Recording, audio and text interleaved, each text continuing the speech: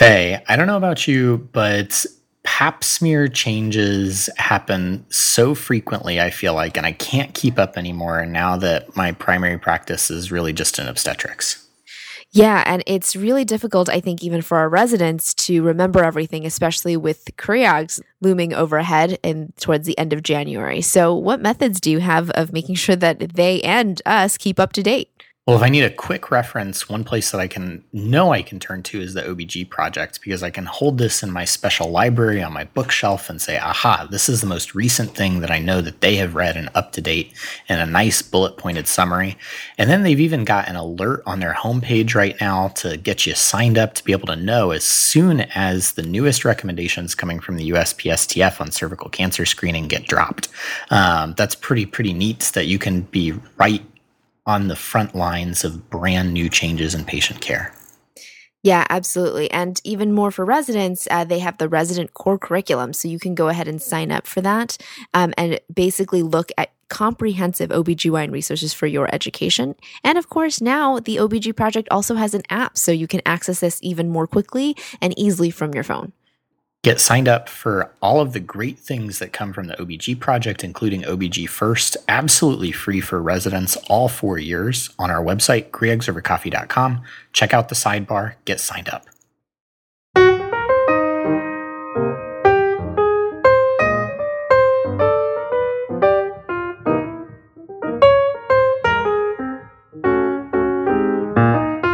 All right, guys, welcome back. This is Faye. This is Nick. And this is CREOGS over coffee. So today we have with us back a wonderful guest. We have back with us Dr. Edward Kim. So Dr. Kim is a third-year urogynecology fellow at the Hospital of the University of Pennsylvania, and today he's going to be talking to us about pessaries. Welcome, Dr. Kim. Thank you for having me again, guys. Yeah, thank you for coming back and to talk with us. What I feel like for many residents is a mysterious subject. What are our learning objectives ultimately today? Yeah, so we want to kind of talk about what pessaries are and a really brief overview of their history and what we use them for now.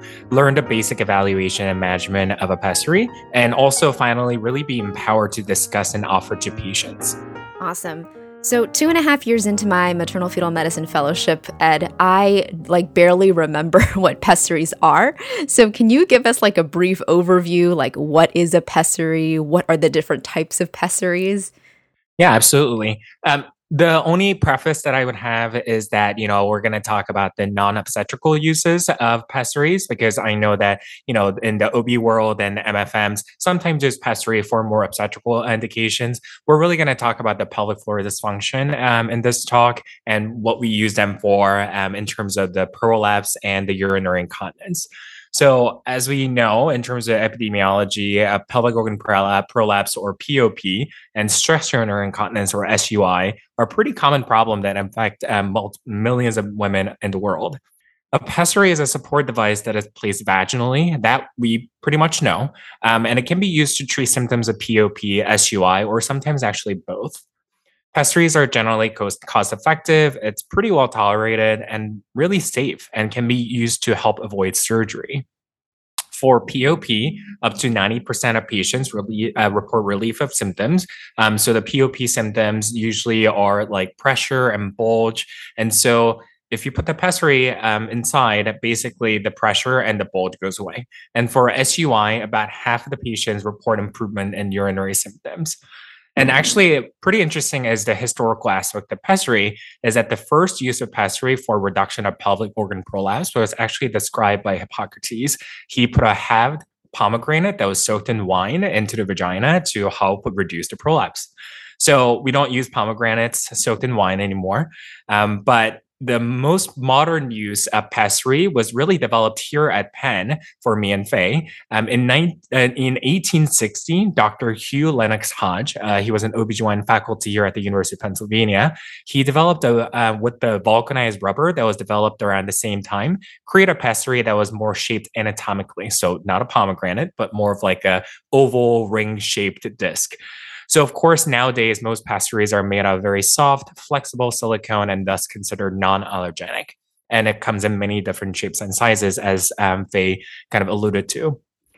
That said, while there are multiple types, a survey of urogynecologists by OGS, our kind of the society, show that most commonly used pessaries are actually ring, Gellhorn, and donuts. And if you're really wondering in your head what those look like, I'll kind of describe in words what they look like. But please feel free to look up online or Google image search what the pessaries look like. The ring pessaries are go-to in our practice. In terms of a ring pessary, there are a few main types. So ring without support, so that's just a ring, silicone ring. Ring with support, so it kind of looks like a mini frisbee, like very small frisbee. So there is a ring around it, but there is like a thin membrane in the middle. So it kind of looks like a frisbee. Ring without support with a knob. So it's just like a ring with a little knob at the top. So that is really for stress urinary incontinence because that knob is supposed to sit under the urethra and help kind of that reflex of coughing, laughing, sneezing. And so that kind of pinches off the urethra and helps with SUI. And there is a ring with support and a knob that is supposed to address the POP and SUI symptoms. So it's a ring, basically has a membrane in the middle, so like a frisbee, but has a knob on it. So it's supposed to block any pelvic organs from prolapsing, but also has a knob to kind of pinch off the urethra. And rings can be removed by patients fairly easily. So a lot of patients who have the dexterity and the capacity to do so and feel comfortable with that actually do manage on their own. A Gellhorn, it's really used in more severe prolapse cases because it's a little more uncomfortable for patients, especially in the initial placement. And also, it's really very hard for patients to remove on their own. It has a stem and a concave disc, and it kind of looks like a pacifier, honestly. The concave disc sits below the vaginal apex or the cervix if you have a uterus. It creates somewhat of a suction. The stem sits posteriorly, kind of like almost against the rectum, and prevents the pessary from flipping around or just moving around in general. They're, as you can imagine, a little more difficult to place, and the patients sometimes report, kind of a little bit of discomfort with the initial placement. For removal, a provider really needs to grasp the stem, so like the stem of the Gellhorn with their fingers or ring forceps, really gently wiggle it and break the suction and allow for removal. And like I said, because it's a little bit harder to place, sometimes it's not our go-to. However, for severe prolapse cases, it's something that we do go to.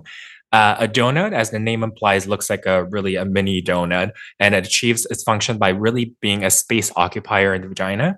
It really, again, works for more severe prolapse, and as you can imagine, more difficult for patients to remove on their own.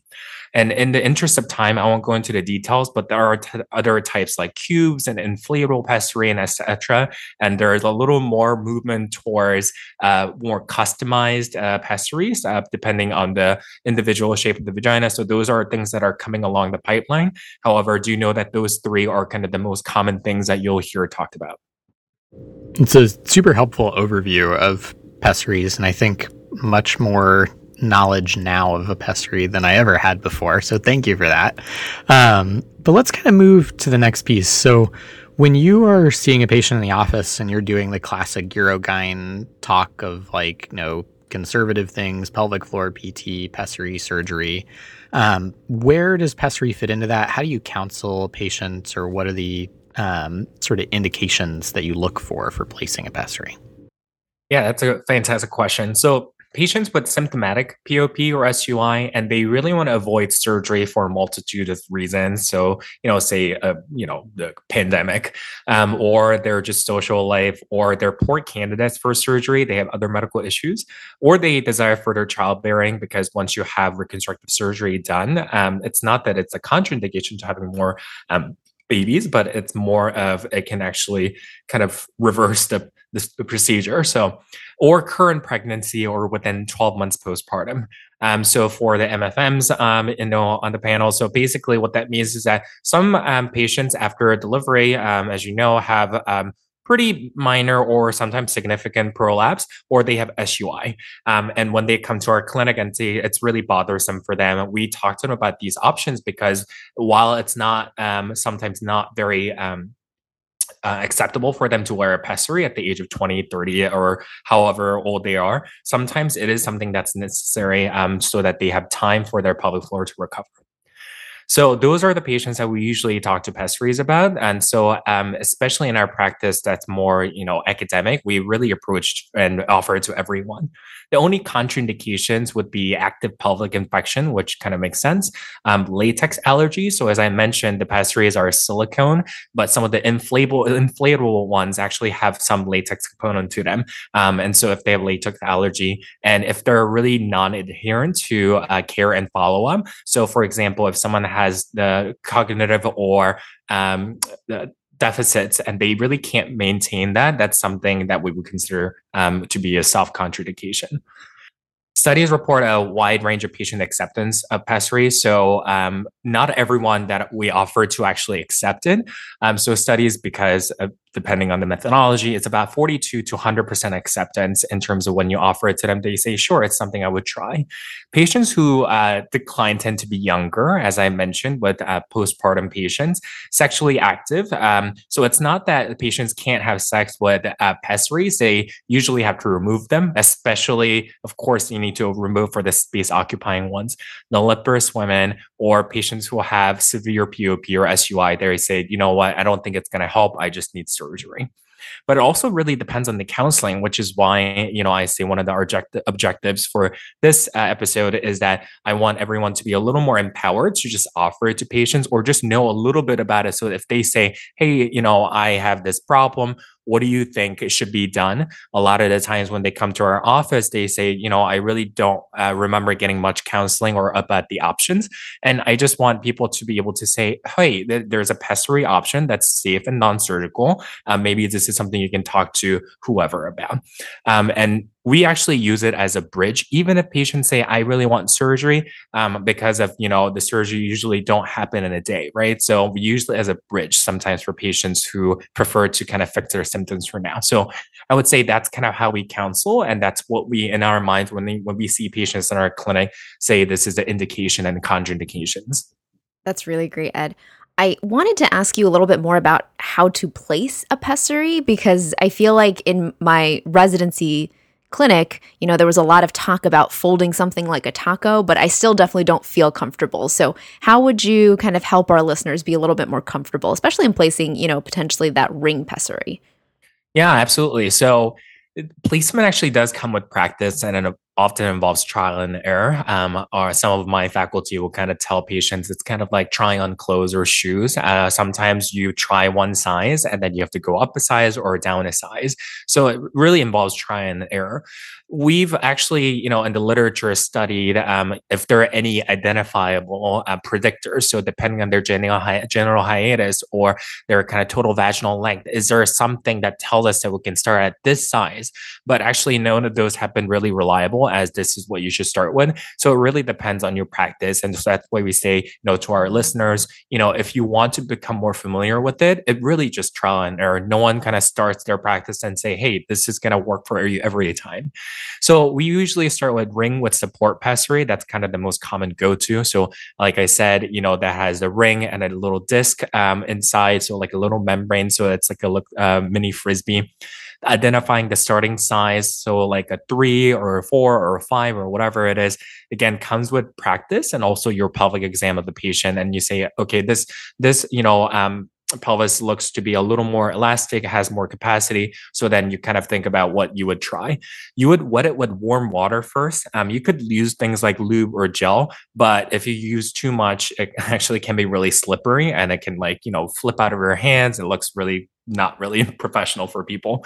So wet it with warm water, as Faye said, it's fold it like a taco is kind of how we talk about it. So fold it like a taco, and then you insert it and allow it to kind of resume its disc shape inside you. Remember, it should not be painful. If the patient says ever to you, I had a pessary, try it on, or I got placed and it was painful, I couldn't walk around, that's the wrong size. It should never be painful. I always liken it to patients like wearing glasses or contact lens. You know that it's there when you first start wearing them, but after a while, you just don't notice that it's there. It really just helps you and you shouldn't really notice it. It's a corrective device, right? So it should not be painful. And so if they say this is painful, it's the wrong size. Then if they say, hey, like I don't feel anything, it's not painful, I can even tell it's there. Or they say, yeah, I know it's there, but it's not uncomfortable. Then we have them Valsalva while on the table. Oh, so by the way, I should mention that they're on dorsal lithotomy on the exam table at this time for the placement. And then we have them Valsalva. We say, hey, bear down, like you're pushing or having a bowel movement. It's okay to see that this come down with the Valsalva because everything should descend if you Valsalva hard enough, as long as it doesn't really pop out or get expelled.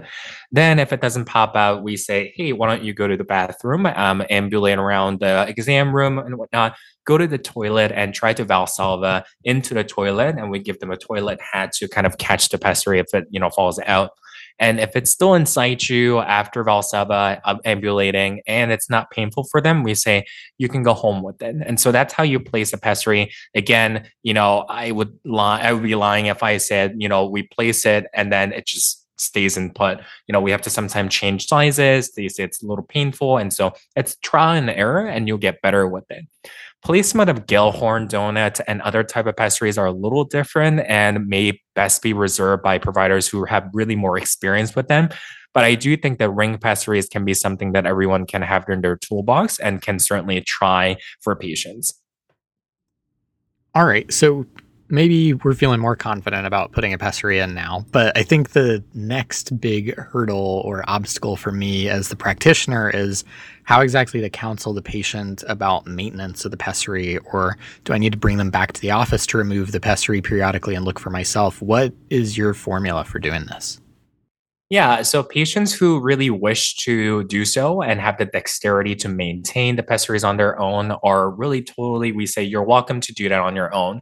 So they would just take it out and clean with warm soapy water, and as often as they want, but we usually say at least once a week.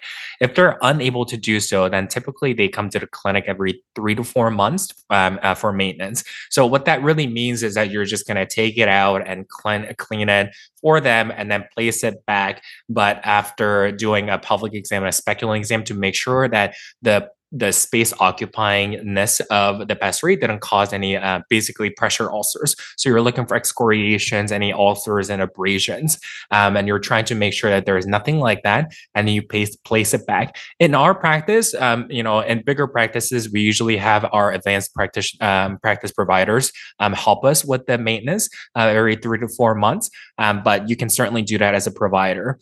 And I would say that postmenopausal patients without contraindication for topical vaginal estrogen, we typically have them use it because, atrophied vagina in postmenopausal state, or even surgical menopause, or patients who are menopausal for multitudes of reasons, basically can have an increased risk of excoriation and abrasion from, again, the space occupyingness of the pessary. And so we usually have them use that as well. So in terms of maintenance, it's really not hard, I would say, but it really depends on, if you have the infrastructure in place to help you. So do you have APPs who can help you with that? If you don't, you can still definitely do that on your own as well. So the ring and all those kind of things are pretty easy to maintain if you have a Gellhorn or a donut. If you're a provider who doesn't feel comfortable with it yet, then it's certainly something you can try to get better at, but it also makes sense to refer them to someone. Great. So, Ed, you started to mention some of those complications like excoriations and abrasions. Can you talk a little bit more about some other complications that could arise with a pessary? Yeah, of course. And I think that's really important to talk to patients about, that these complications are pretty uncommon. The most common complaints are increased or change in vaginal discharge or odor. And you tell them that, that's obviously pretty normal, but you also have to rule out for vaginitis and then bacterial vaginosis if your clinical concern is kind of high for those pathologies. And so those are really next reasonable steps. But a lot of the times it's reassurance. But of course, if they report vaginal bleeding long after placement, because if they're postmenopausal, initial placement can have them spot a little bit. But if they, say, hey, like it's been like a few days or a couple of weeks and I'm having kind of vaginal bleeding, then that's something that warrants exam in the office. spontaneous expulsion or difficulty voiding and defecation or pain, it means that usually a different size or shape should be tried.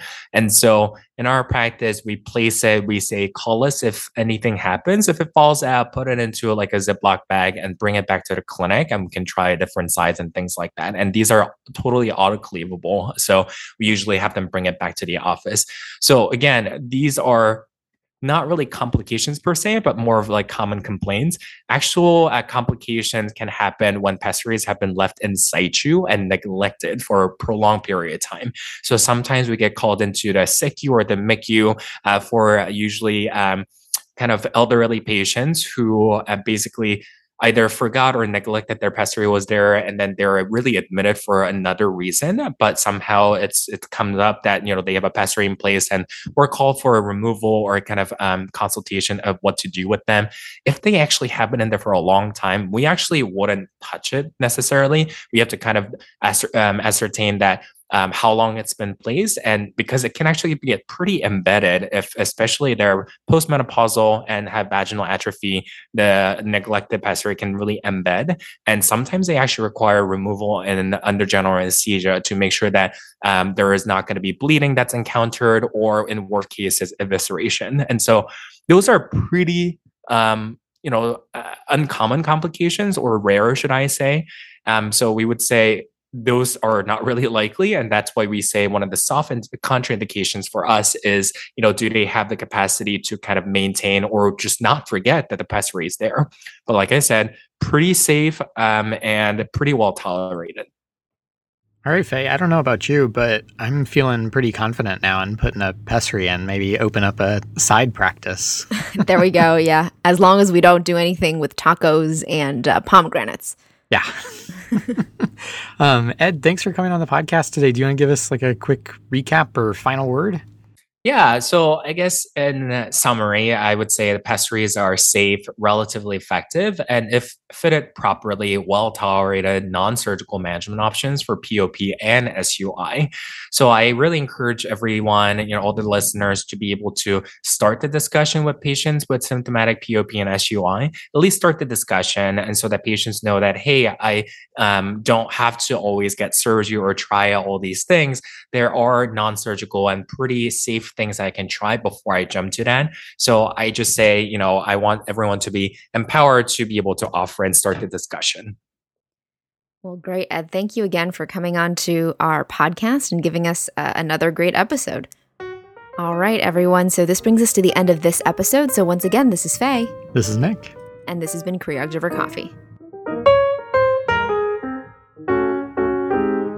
So guys, if you enjoyed the podcast today, head over to iTunes, Spotify, Google Play, whatever your podcatcher is, and give us a 5-star rating and review. You can find us on social media, on Twitter at CreogsOverCoff1, on Facebook and Instagram at CreogsOverCoffee. And if you want to donate to the show, you can go into our Patreon at www.patreon.com/CreogsOverCoffee. You can find show notes for this episode, as well as all of our previous episodes and that Rosh Review question of the week on our website, CreogsOverCoffee.com. And if you have questions for us, corrections for a show, or have a suggestion, go ahead and email us, CreogsOverCoffee@gmail.com.